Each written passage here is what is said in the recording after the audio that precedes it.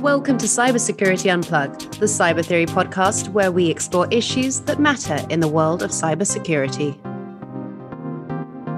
Good day, everyone.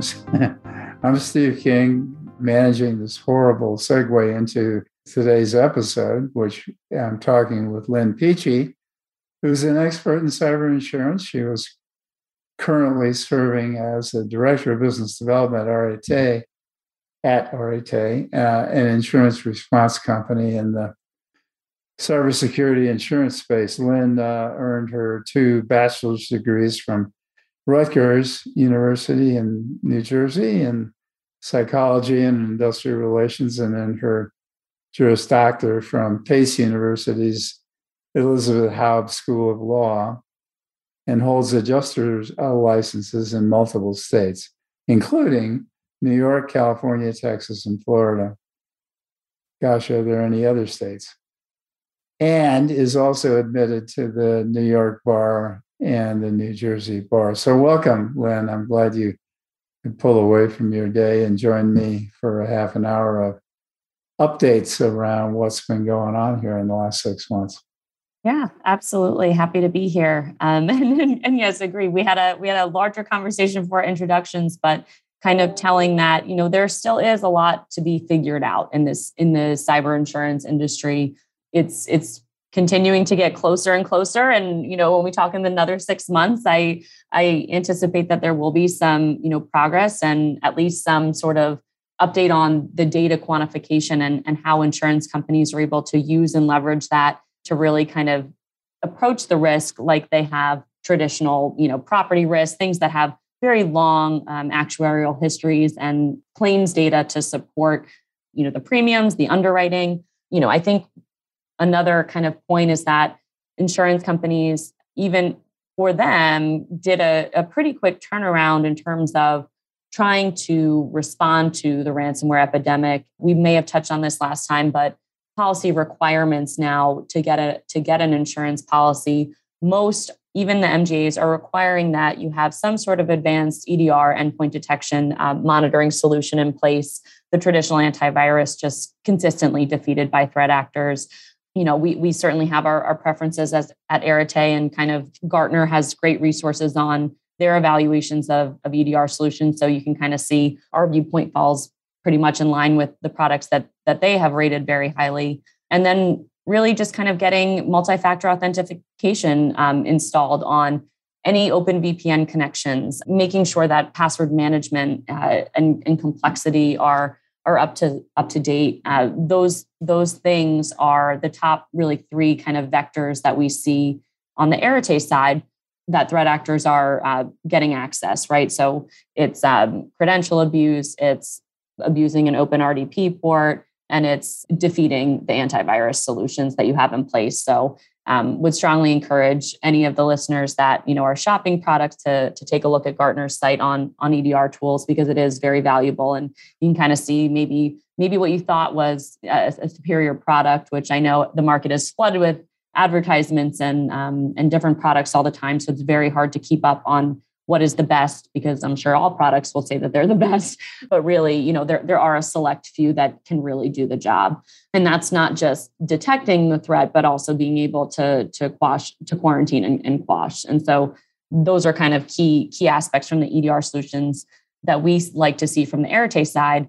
And I can tell you that underwriters on the insurance side are still struggling with kind of defining that, because like I said, there are many products and some will meet the bare bones definition, and insurance companies aren't yet defining what is, the requisite EDR tool. So there are still, gaps in cybersecurity with respect to companies that will appear to be, okay from a risk perspective. But if you really dove in, they don't have superior products, and it's quite likely that they would still have a large attack surface on that basis. Yeah, that's interesting, actually, from my point of view.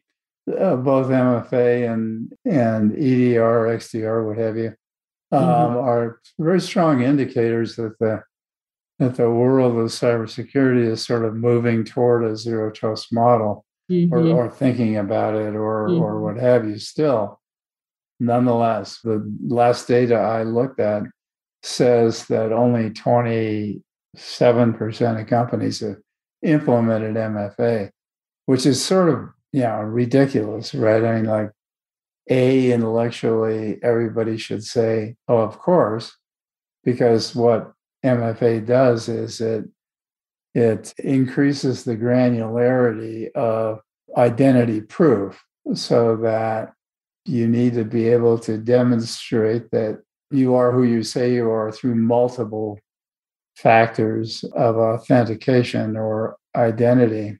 And that any tool that's in play today is a tool that lifts that requirement and increases the difficulty for the user to prove that the user is in fact the user. Yet still, we have very few. We talk about it a lot, but we have very few implementations. That makes sense from where we're sitting too.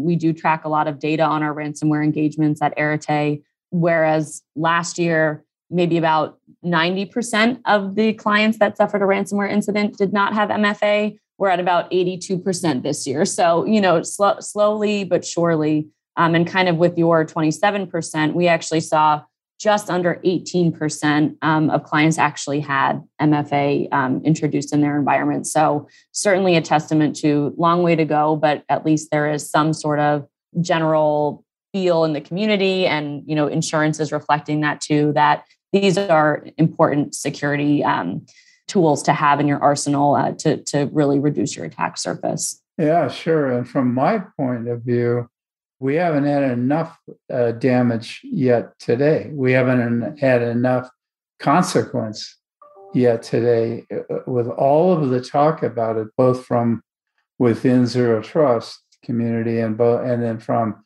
within the identity community. And God knows with FIDO and all the rest of it, we have plenty of talk. There must be very little consequence, because unless the damages are super high and the coverage is super extensive, ergo the payout would be along that line somewhere. Companies are not incented to do what we're all talking about here. Yeah, absolutely. And I still think that when we're having these sort of what we like to call pre-breach conversations with clients and talking to them, I think there still is, while the IT CISOs, while they might have a little bit more budget than maybe they did in years past, there is still a really heavy, I guess, inhibiting factor to being very secure when you just don't have the resources or budget to accomplish everything that would make you a perfect risk. Yes, you're seeing boards maybe get more involved or care a little bit more about cybersecurity and asking those folks questions about it, but we haven't necessarily seen it translate into, oh, and now you have a carte blanche on your budget to sort of do whatever needs to be done to make us great, to make us secure. Yeah. We talked a little bit about Colonial last time. Have you guys ever had coverage obligation that you can talk about that looks something like the Colonial breach? Anecdotally, I would say no, because Colonial was so different in that it got such heightened government attention and involvement. And sadly, it was only because it was in that sort of critical infrastructure type category that it got that attention. And, I think from at least the insurance perspective, for all these years that ransomware has been a threat, nobody's ever seen the FBI get so involved and recover funds. I mean, when you think about the multi-million-dollar payouts of financial services companies, things like that from 2019 onward, without any involvement, aside from maybe the FBI received an IC3 filing and noted it, and maybe took note of the TTPs of the threat actor, there was just such a lack of involvement. So not that it's the government does not have infinite resources, right? So I think that result was an anomaly based on the media attention and the fact that it got the country to care about it. The sad reality is that these types of things still happen every day. And I think the FBI is trying to get more involved when it's, certain variants that might be calling, more attention or have potential sanctions implications, or they're trying to tie them to a specific country. And so, our data intel is very valuable to those efforts. But yeah, I mean, we've not seen anything like that really since, because of that sort of nuanced aspect of the industry that Colonial was operating in. And, while I'm not, currently employed by an insurance company, I don't know necessarily that because of the industry that they were in or anything like that, it wouldn't necessarily have precluded coverage. It goes back to, did that company notify the carrier timely? Was the carrier involved in, the decision to pay a ransom or not? Did the insurance company, clearly enumerate what the policy coverage was? Things like that. So it hasn't really changed the operation of the policy and the mechanics. Again, the insurers were already on that sort of uptick in asking for more information, limiting their liability with respect to coverage of ransomware events in general. And it was not just because of Colonial, because really the dollar amount paid by Colonial in the end was actually much less than a lot of companies that the insurance carriers had dealt with prior to that. So, that loss, not that it was a drop in the bucket, it was certainly meaningful, and what it, denoted for the industry in terms of, hey, nobody's safe, not even, things that cut to the heart of our, daily lives. It was still not even as jaw-dropping as some of the ransoms that were paid prior to that, or, seen in prior years and months. Yeah, well, CNA for sure was 40 million, but even Colonial, though, the thing that keeps bugging me about Colonial is somebody's getting away with a lie here, right? They claim that both their OT assets and IT assets were protected, and that they, if they had chosen to, could have recovered both assets in roughly the same amount of time. And yet people were waiting in line on city streets to fill their gas tank because their IT assets were exposed. And they went ahead and agreed to make that payment within 24 hours. So it's hard to find a pathway out of the argument that their OT assets weren't protected either. And the only way they're going to get that gasoline flowing again onto the street was to comply with the demands of the ransomware. So you're not going to get me to buy that, but I don't know if you have any thoughts about that, or what you guys, if anything's changed from your coverage, probably a better question. If anything's changed about your point of view about OT coverage. Yeah, I don't think it does not change the available coverage, because really the policies are distinguishing between really what's a digital asset and what's hardware. That's how the policies are kind of maybe and probably archaically viewing it. And I think we've talked about this before, just kind of hardware, any physical part of the network, an insurance policy is going to qualify that as a property loss that would be excluded under a cyber policy. Now, there are always endorsements. There could be additional coverage, for bricking, things of that nature. This was not a bricking incident. So well, probably not endorsements these days, like there were maybe a year ago, right? Yeah. I mean, I think that there's always the kind of question of, well, why did the market add these endorsements? What was it trying to encompass? And really with kind of these hardware and property type losses, it has to be so indistinguishable from the cyber event, really showing that the cyber event caused that piece of hardware to malfunction, be damaged. And we've heard from so many security practitioners that is such a difficult feat to accomplish that in the end, that coverage probably didn't even make sense. It's certainly there and it's treated as that kind of backstop, but probably interpreted incorrectly the whole time. So, I think that there's still that kind of mismatch and lack of technical understanding when you're writing these policies and the whole universe of what could happen. But to my knowledge, there have not been any changes in underwriting or policy coverage solely based on Colonial and to that issue. I think what is kind of interesting and nothing to do with Colonial is that we are, anecdotally hearing from our our insurance partners that they're seeing more demands for subrogation in the wake of a cyber incident. So while, we don't have anything clear from the courts yet as to how we're going to assign liability to events that a third party might be responsible for, regardless of contractual liability, people are trying to make those arguments now. Companies are trying to make those arguments. You third party were responsible. And this isn't even just with a supply chain attack or something like that. It could be just my managed security provider, something like that messed up. The only reason we had a breach was because of this person. And now, we've paid out all these losses. So you owe us a reimbursement, insurance company.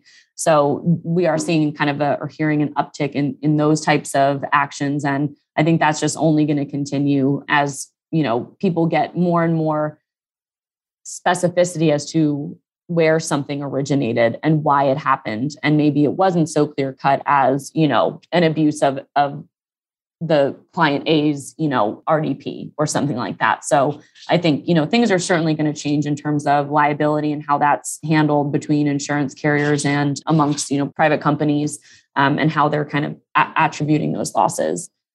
Yeah. And that, wraps us around a little bit to contributory negligence and comparative negligence. And how about those two fields? I mean, has that changed in the last 6 to 9 months in terms of increased requirements or a tightening of the language or the proof points?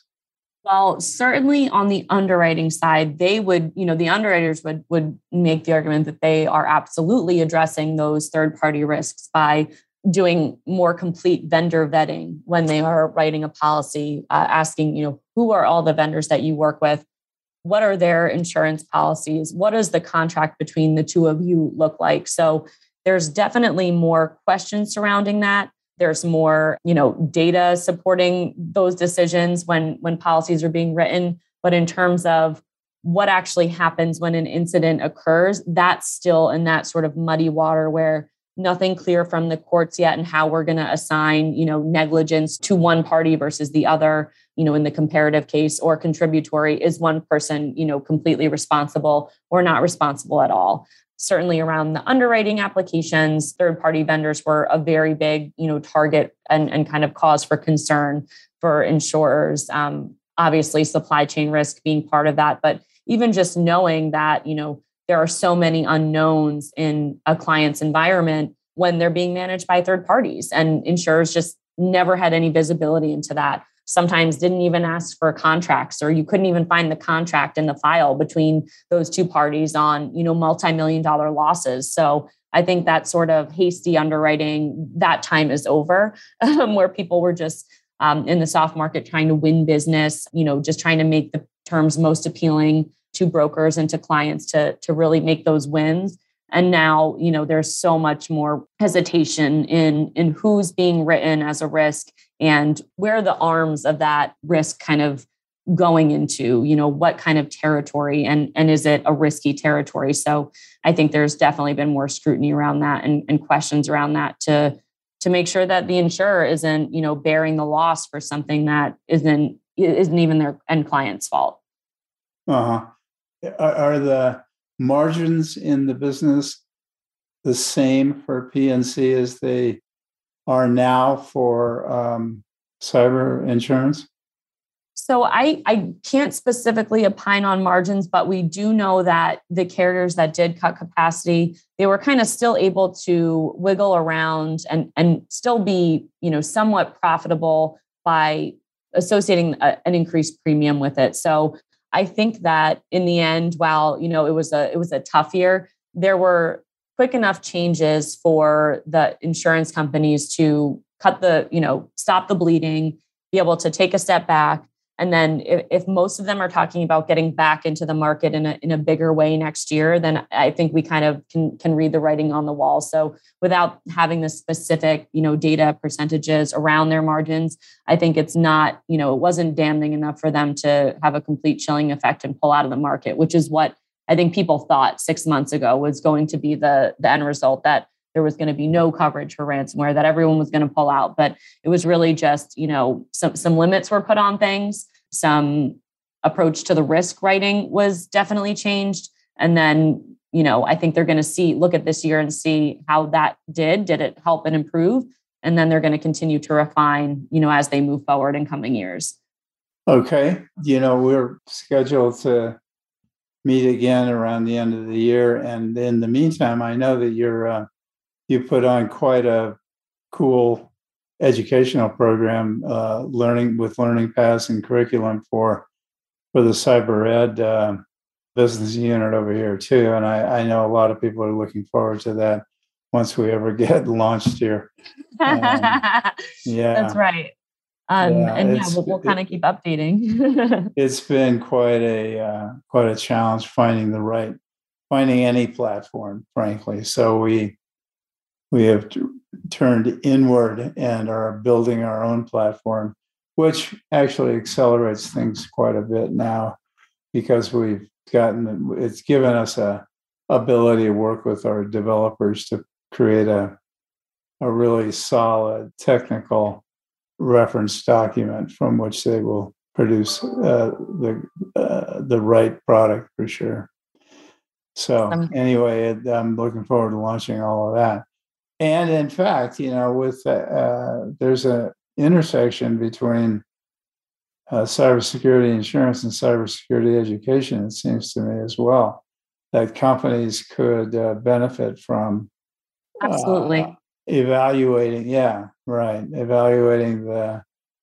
quality of the education, insisting that companies take certain training, certain coursework that they will essentially certify and say, hey, you guys do all this stuff.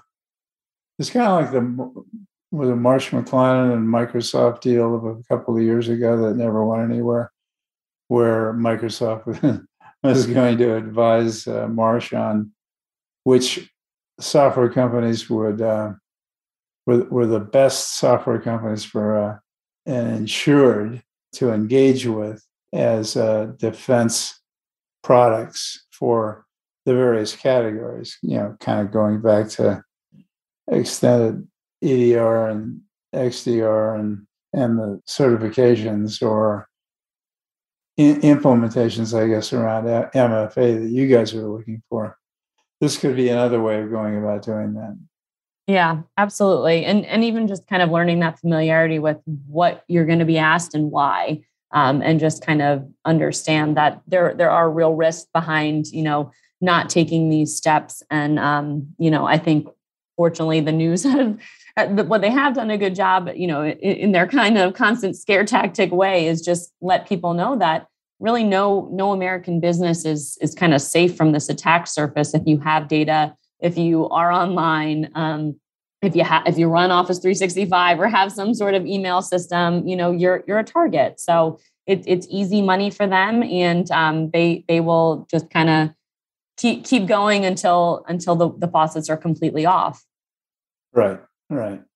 Well, we're out of time today. I let this run over an extra 5 minutes. We'll probably include the 5 minutes at the front end. But thank you, Lynn. Lots has happened, I think, here. And there are lots of ways for all of us to go about it in more detail if we choose.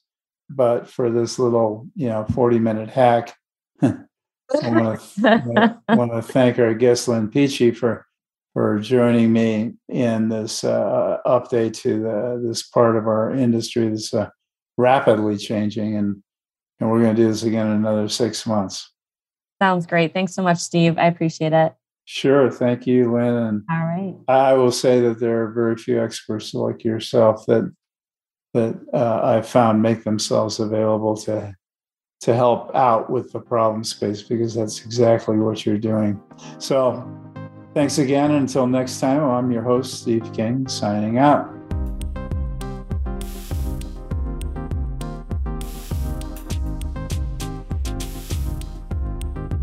Thank you for joining us for another episode of Cybersecurity Unplugged. You can connect with us on LinkedIn or Facebook at Cyber Theory, or send us an email at social@cybertheory.io. For more information about the podcast, visit cybertheory.io/podcast. Until next week, thanks again.